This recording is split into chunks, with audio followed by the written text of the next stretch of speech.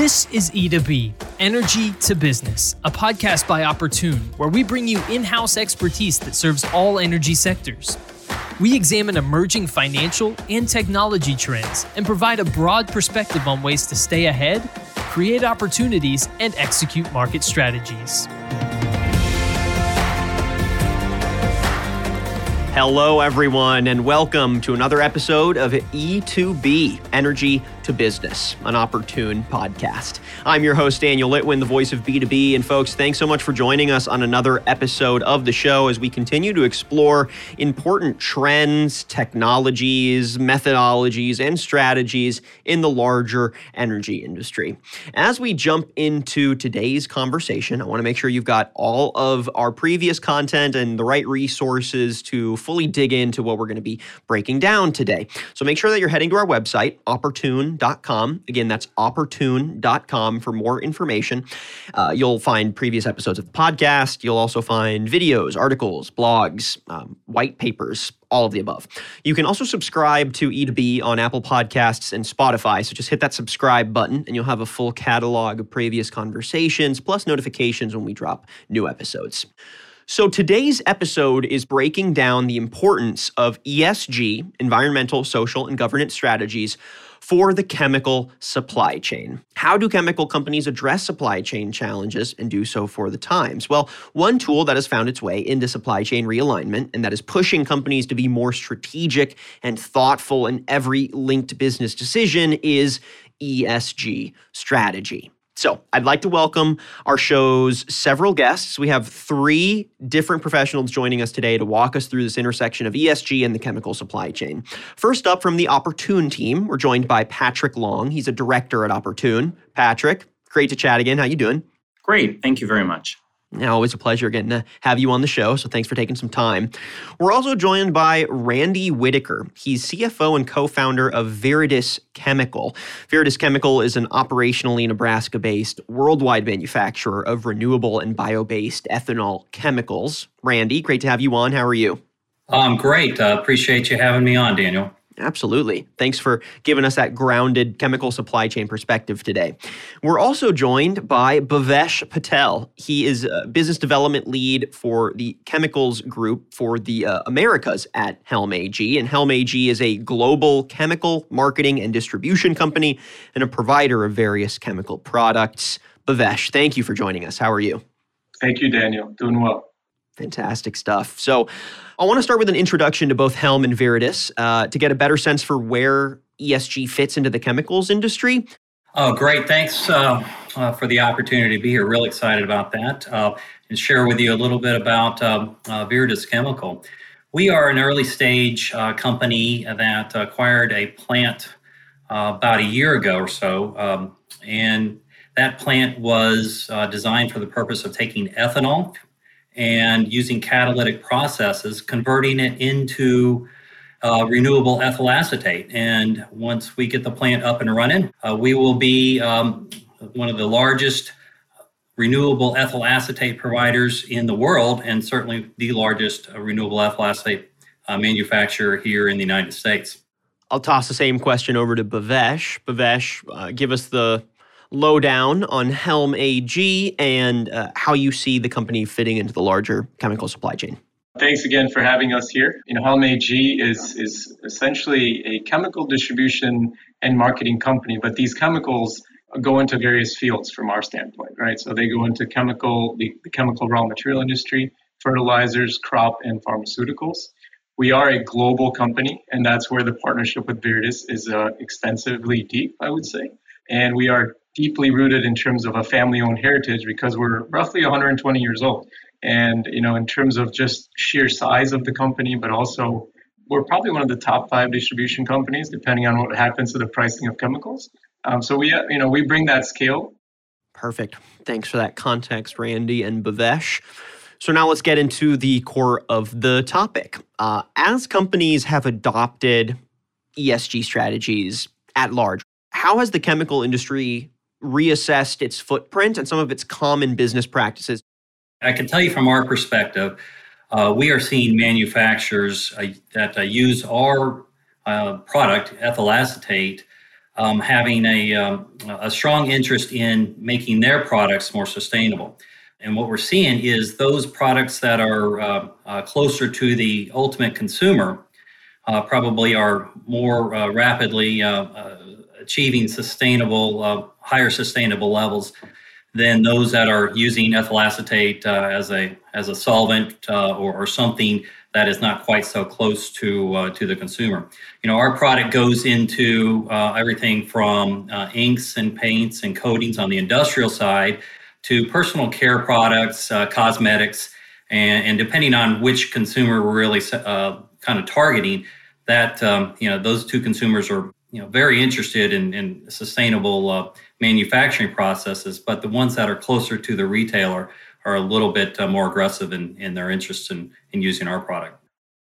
As being a privately held company, we want to make sure that those are core values, which are trust, collaboration, and supporting each other. Right? Those come through in the way we structure these deals, especially on ESG.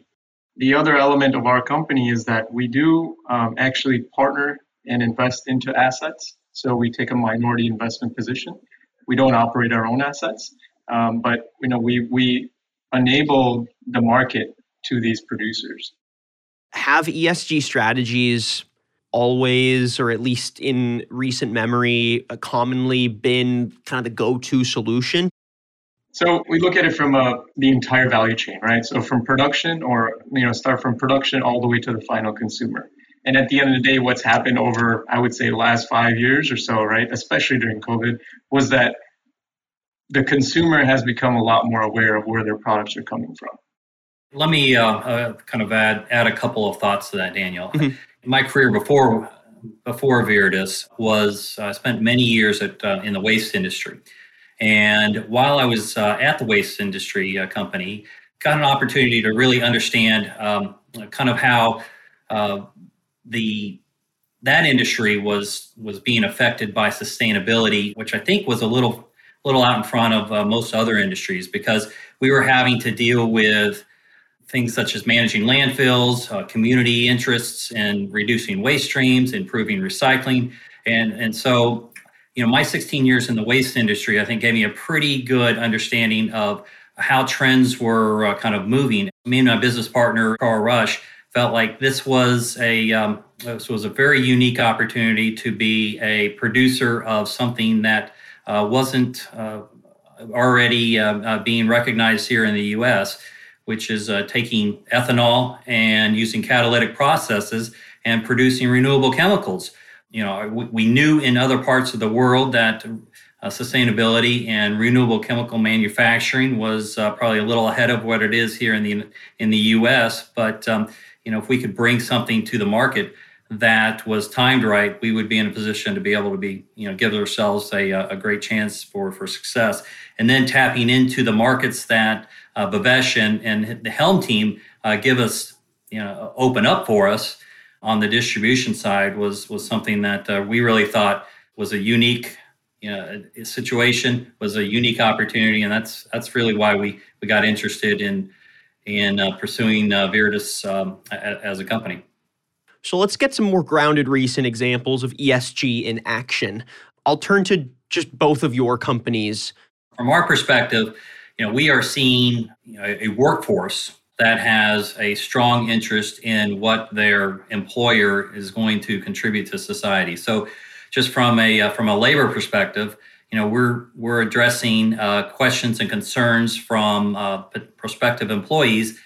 From the product manufacturing side, if we are producing something that is a bio-based product, and it is through our proprietary processes, something that's unique to the U.S., and going to be unique probably throughout most of the rest of the world, in that we're bringing a renewable chemical that didn't previously exist through proprietary processes that we own and control. Our investors are very, very interested in making sure that the investments that they are making meet the expectations that they have and their investors have on the types of companies that they're supporting. And just to kind of throw out a couple of recent facts that I've come across is that by 2025, I think that globally there will be somewhere in the neighborhood of $25 trillion of assets under management that have ESG as part of the decision-making process on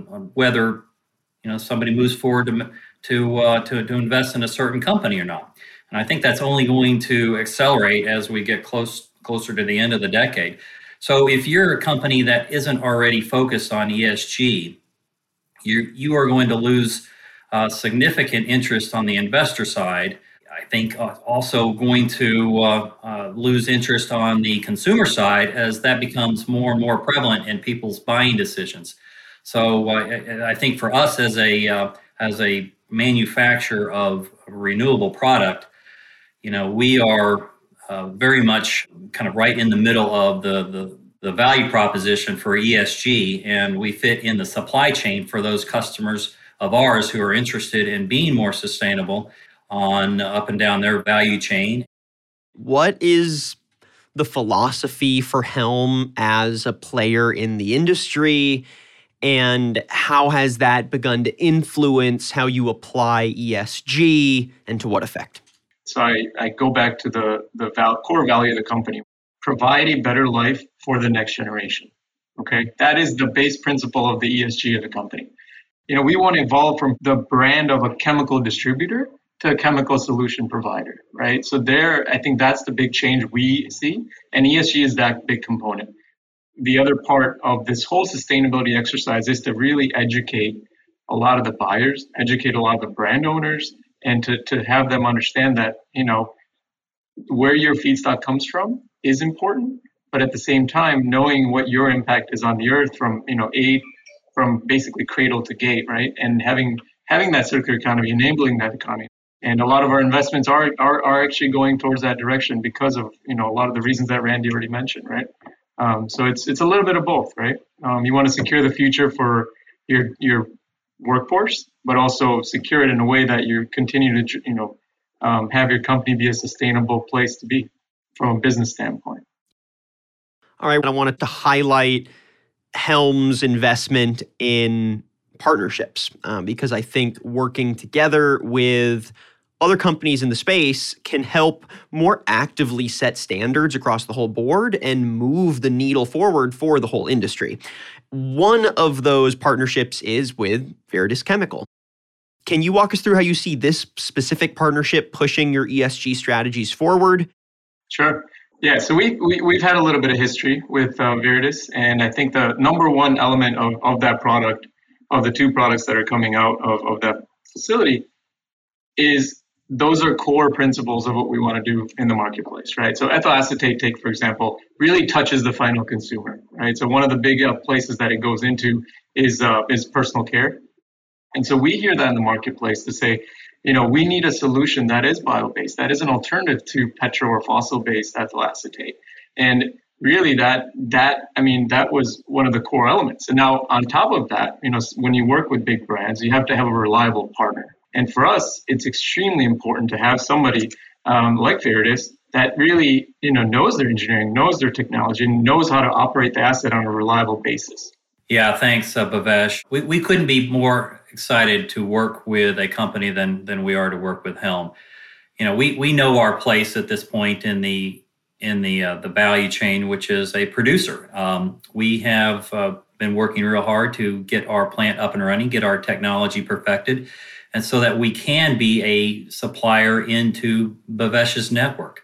But for us, it's important who we work with.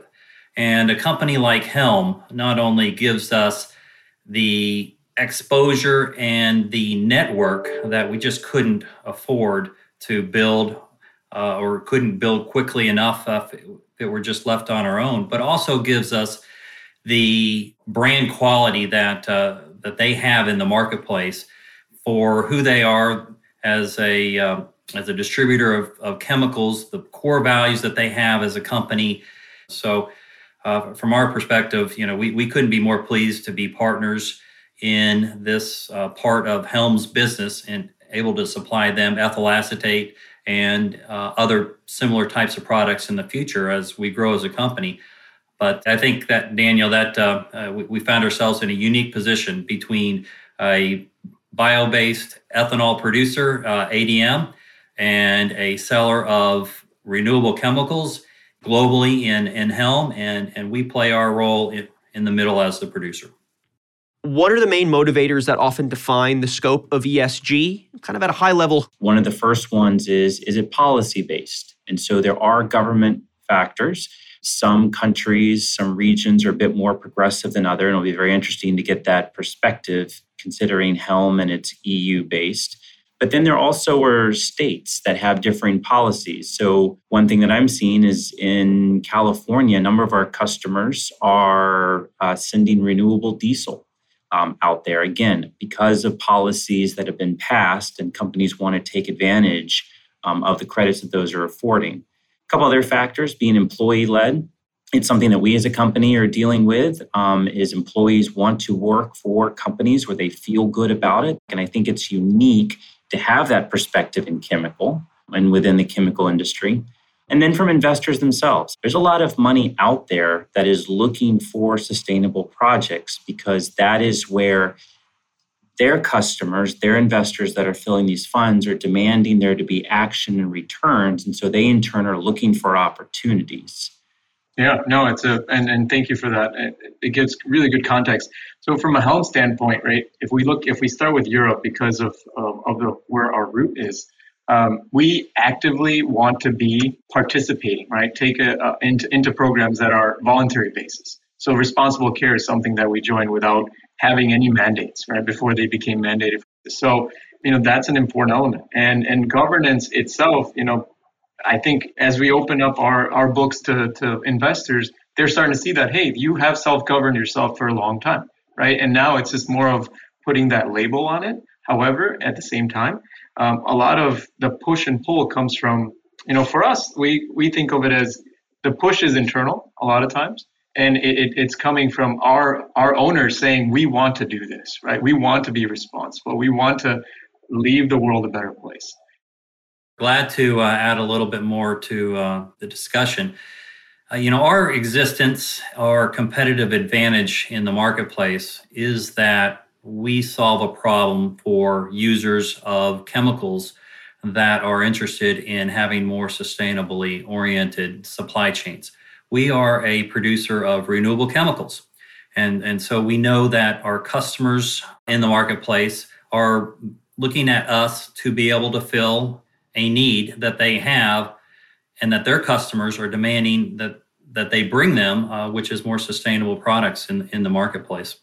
And I think as we move forward, we will see reporting become even more sophisticated and more even potentially required by not only the consumer, but at some point, I think the regulators for public companies, the SEC, will start mandating certain disclosures be included in companies' filings. And I think it's been a real interesting evolution of this topic throughout my career to see where it was and to see where it is today. Bhavesh, I have a question for you. You're extremely fortunate with Viridis and sort of their organic growth in this area and being completely sustainable. But what are you all doing to help encourage fossil-based, companies, different producers to become more bio-based? Are there programs and investments that you all have there to try to convert that? Are there targets?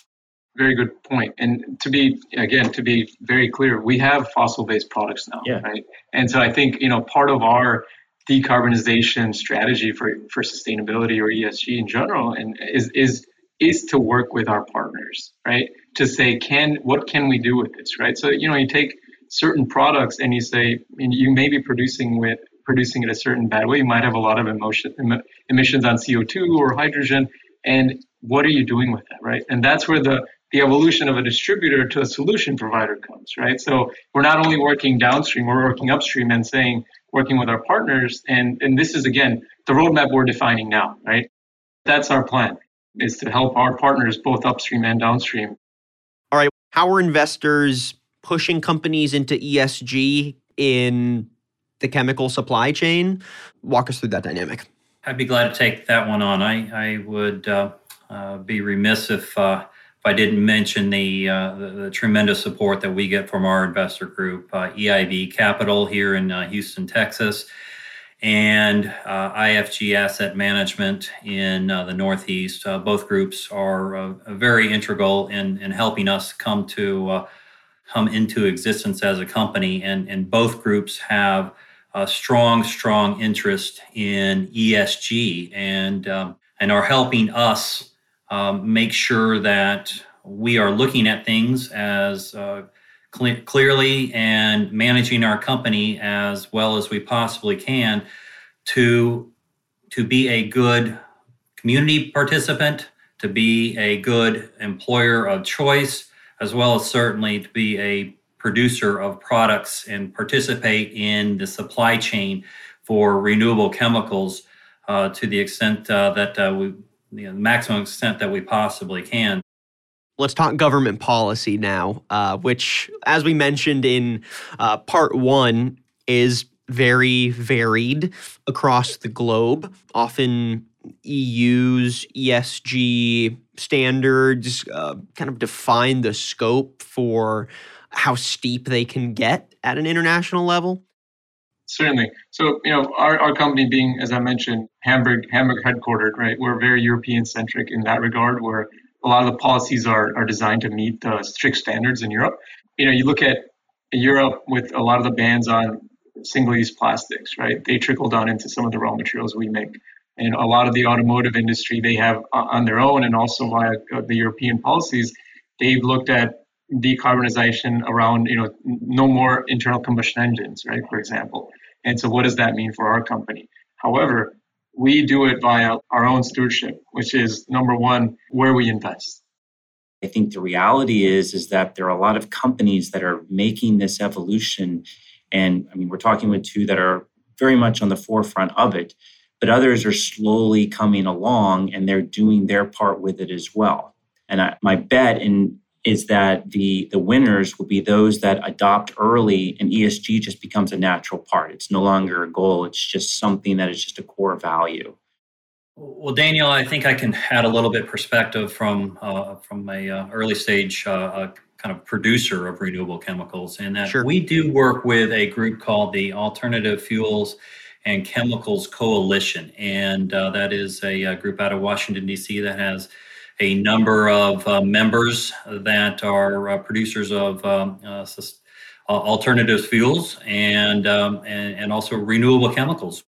And that is an advocacy group that is trying to advance the ball, so to speak, on the production of renewable products, bio-based products. And areas of interest for us that they're working on is trying to get legislation passed that looks at the production of renewable chemicals and provides investment tax credits at the federal level for renewable chemicals, similar to how those are made available for producers of renewable fuels.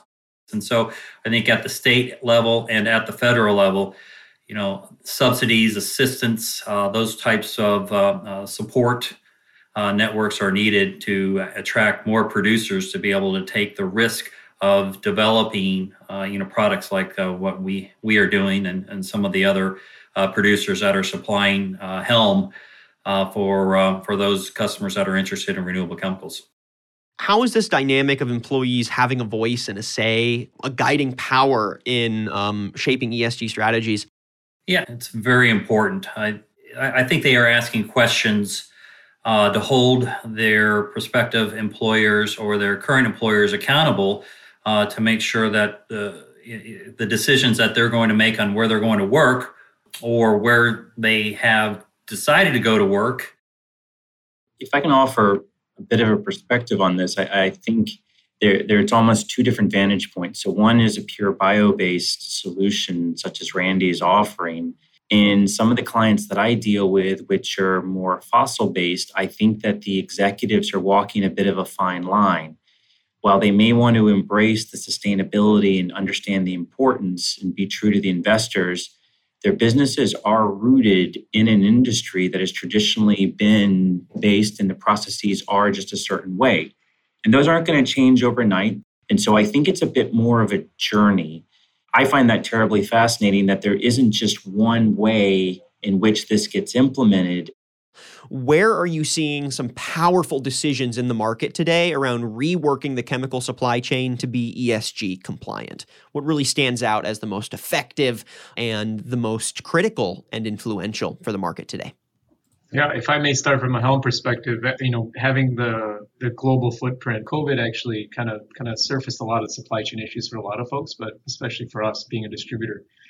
What we saw is that the long supply chains are becoming a problem, right? And continue to be a problem because of availability of products, raw materials, final goods, and the shipping back and forth is not good for one. It's not good for the asset itself, and it's not good for the consumer. So that creates a big problem in the world economies. Now, how do you forward thinking or forward seeing, how do we as a company kind of participate in that? We like to reduce the complexity. So, we want to optimize our routes. We want to reduce those long times if we can in many, many possible ways. And then providing, on a longer term basis, providing that benefit take it from a CO2 impact standpoint, right? Measuring that on our supply chain and giving that data back to the producer or the consumer or the final goods producer and letting them take that and promote it if they need to, right? But at the end of the day, this is what we are trying to do, optimize our supply chain and really reduce the downtime, right, on both ends of the chemical sector. What we're seeing is a renewed interest in really digitizing supply chains because companies really want to know upstream and downstream what is going on with suppliers and customers and how they either are or are not participating. And then if they're not, how can they shift so that they can and what options are out there? Either as Bhavesh was commenting on reducing the complexity, right? Or just around a transparency, which is so critical for the mandates for some of these companies because of investors, because of employees, because of some of those aspects that we talked about in the last podcast. Let's get some insight into your specific 3 to 5 year horizon. What are the goals and targets for your portfolio diversification now that you've, kind of alluded to the fact that you're hoping to go almost fully renewable here in the future? Certainly. We mentioned a little bit about the vision of the company in terms of when it comes to ESG. Right. Providing a better life for the next generation is extremely important, and it's deep rooted into some of the decisions for the future. Now, when I say that our portfolio needs to become renewable, and it's a time horizon, right? It's a 2020, 2035 and then beyond where we want to have that neutrality in place. How do we get there? There's 3 main pillars, which we talked about a little bit ago. Number 1 is the decarbonization of our portfolio. So actively doing that, right? Not just saying it, but actively doing that. And that includes working with our existing partners to find ways to, again, improving their carbon footprint, but also helping them get what's coming out of those plants. Number 2 is a circular economy element. And really that ties into a lot of just awareness and consumer behavior where we can see or we can enable potentially technologies to recycle better, right? And bringing those molecules back to the same partners we're working with and helping the overall system work better. And the last piece is really what the Veredus partnership enabled and continues to enable is biochemicals, right? So Veredus being a great example for ethyl acetate, bio-based ethyl acetate. Similar questions for you on Veredus, but is there a 3 to 5 year horizon, new goals or targets that you're looking to set? One of the things that we're really excited about is that our chemical reaction to produce ethyl acetate from renewable ethanol actually produces as a byproduct green hydrogen.